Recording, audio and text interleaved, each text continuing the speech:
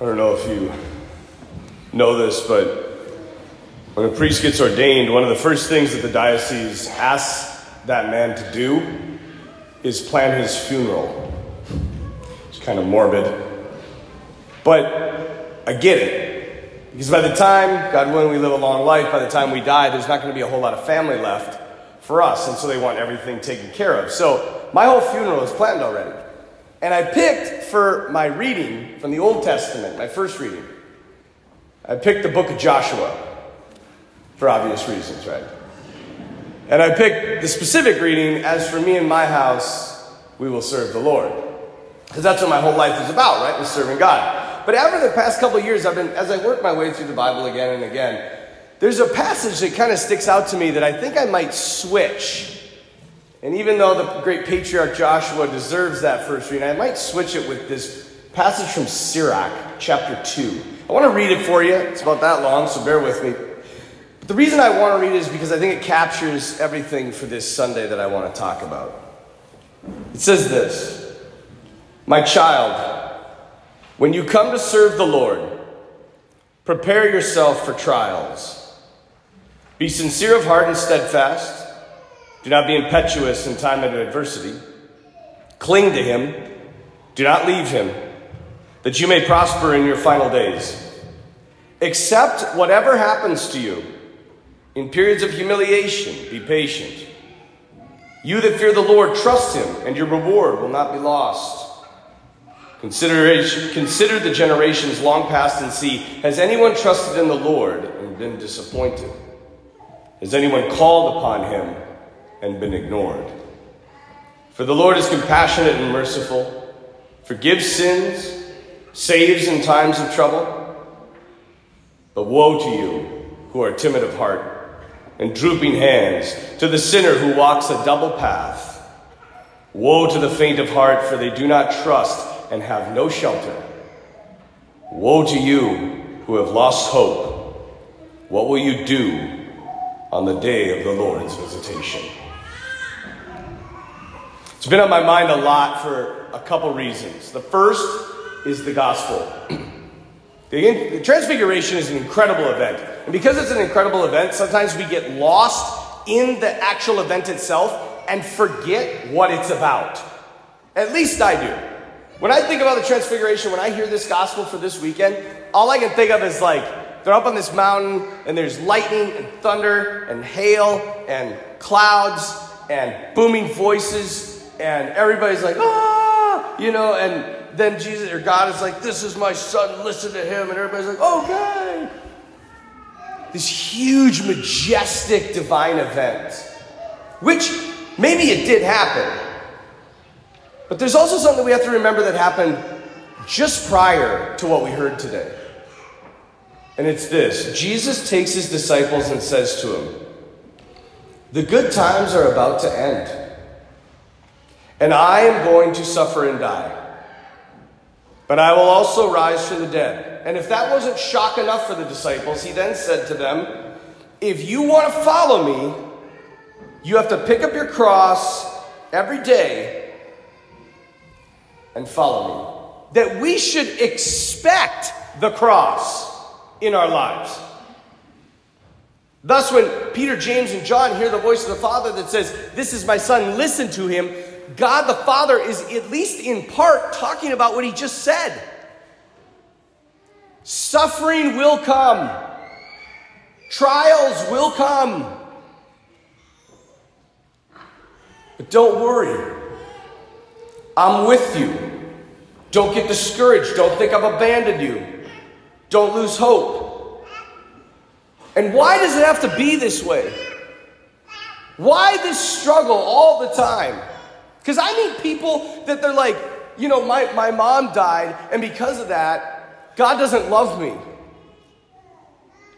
Part of me, yes, I feel the pain of somebody dying, but the other part of me is like, what did you expect? That your mom, your grandma, that they were going to defy death? It's part of life. At the center of our faith stands an enormous crucifix. to remind us that it is going to come into our lives, but he is with us in it. Why does it have to be this way? The only thing I can think of, I prayed about this a lot, and it's simply this. We don't grow when we're comfortable. We don't grow when we're comfortable. In fact, the more comfortable we are, the more pathetic we become. And if you don't believe me, look at our nation. We're the most comfortable nation on the planet, and we are literally the most pathetic nation on the planet right now. We have everything at our fingertips. I just got a new phone because it was my time to get upgraded, and they sent me all of this stuff, and I open it up, and I got my phone, and then, you guys, I got so much free stuff.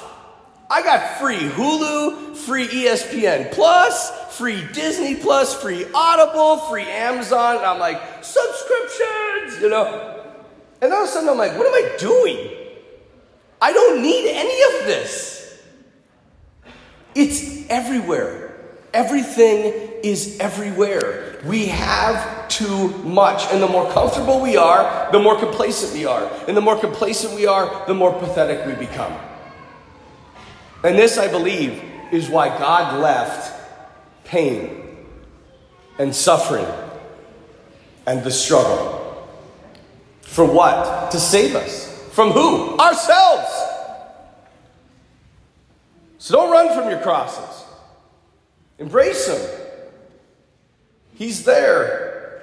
And yet we, like Peter, we want comfort and ease. Peter was all about the easy life. And we can tell that because of the transfiguration, right? When the transfiguration happens, Peter's like, yeah, this is awesome. I mean, imagine being there. He's probably like, this is why I left the fishing business. I want to stay here. Jesus, this is what I signed up for. Hey, let's build tents. Let's stay here. And Jesus says no. He redirects Peter to Jerusalem. Because this life, it's not easy. It's not meant to be easy. And we're not meant for easy. Nor are we meant for comfort. This leads me to my second point. This last Sunday, I watched the movie Frozen for the first time. Don't judge me. I can feel the judgment all over the church right now. I watched it for a specific reason. And the reason was this. I go over to a lot of people's homes for suppers and whatnot. And recently, I have just noticed this infatuation with young girls and Elsa. Now, for those of you, on the odd chance that you've never seen this movie, right? Because it was kind of like Titanic, like everybody's seen it. And I'm just going to give you a quick synopsis. Elsa is this princess.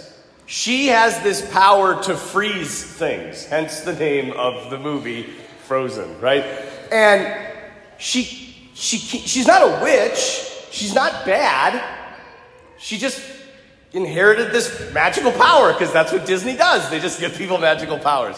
But when she gets afraid, she can't control it. So fast forward, she runs away from the kingdom because she's afraid she's going to hurt somebody. She lives in this ice castle up in the mountains, and her sister Anna goes to rescue her and bring her back to be the queen and rule. She gets up there, and as they're arguing, Elsa gets so frustrated that she shoots this magical ray of frozenness into Anna's heart. And then Anna starts getting cold. And then the trolls, for some reason, the whole story is just, anyway, so they go to the trolls, and the troll says, oh no, she's going to freeze to death unless she experiences true love, an act of true love. So Anna thinks, she's been hanging out with this big dumb Norwegian named Kristoff. And she gets in her head that she must have to kiss Kristoff to experience an act of true love. So, fast forward all the way to the end. Spoiler alert. If you haven't seen it and you want to, plug your ears because I'm going to tell you the ending. So, Elsa is about to die. She's going to, by this really bad guy. And Anna has to make the decision of kissing Kristoff and experiencing the true love or saving her sister. And she saves her sister. And as she gets in the way, because the sword's coming down to kill Elsa, and she gets in front of it, and she turns into ice. And I'm like, no! I'm alone in my house, right? A total loser. I was so disappointed, and then she's frozen, and the sword breaks over her iced up hand, and Elsa's saved. But then something really cool happens. And I wasn't ready for it, because Disney's so crazy and liberal, I was not expecting them to actually get it right. But Anna comes back to life. Because the act of true love was not kissing Kristoff. It was giving her life for her sister. Why do I tell you this whole story? Because who are little girls infatuated with? Elsa! She's not the hero! All these little girls are running around with their little blue capes on, trying to free stuff. And Anna is the hero. It's because we don't want the cross. We want magic. We want ease. We want comfort. But we're not made for that. And deep down, I think we know it. And life is not easy. I don't care what the world says. It can tell you 1,000 times that life is easy. It can give you all the stuff and put it at your fingertips. Life is not easy. It's hard. And the older I get, and I still consider myself young at 42, but the older I get, it gets harder and harder. The world tries us to get to escape from it. But that's not how it was for any of the people in our readings. Look at Abraham. You think his life was easy? We call him our father in faith for a reason. He did the craziest stuff. He was in the struggle. He persevered. He never left. And he trusted that God would provide. Second reading, St. Paul. How about St. Paul? St. Paul, yeah, sure, he had his great conversion, right? Where he got knocked off his horse and he saw God and all that. But after that, every single moment of his life was a struggle. He writes about it in Corinthians. You can read about it. And finally, Peter. Yeah, Peter's the prince of the apostles. But from the resurrection onward, all he did was evangelize and deal with the struggles of the churches in the early church, culminating in his death upside down on a crucifix for the one he loved. And yet when the struggle comes to you and I, when suffering comes to you and I, what do? We complain. God's trying to save us. He's trying to love us. He's trying to teach us that no matter what we go through, he's there. And he won't abandon us. We're not called to comfort. Don't fall for that lie. We're called to greatness, and any great thing you must battle for, struggle for. And so don't look to Mount Tabor. That's the next life. Look to Jerusalem and go with the Lord and suffer with the Lord and be united with the Lord so that on Easter morning you will rise with the Lord.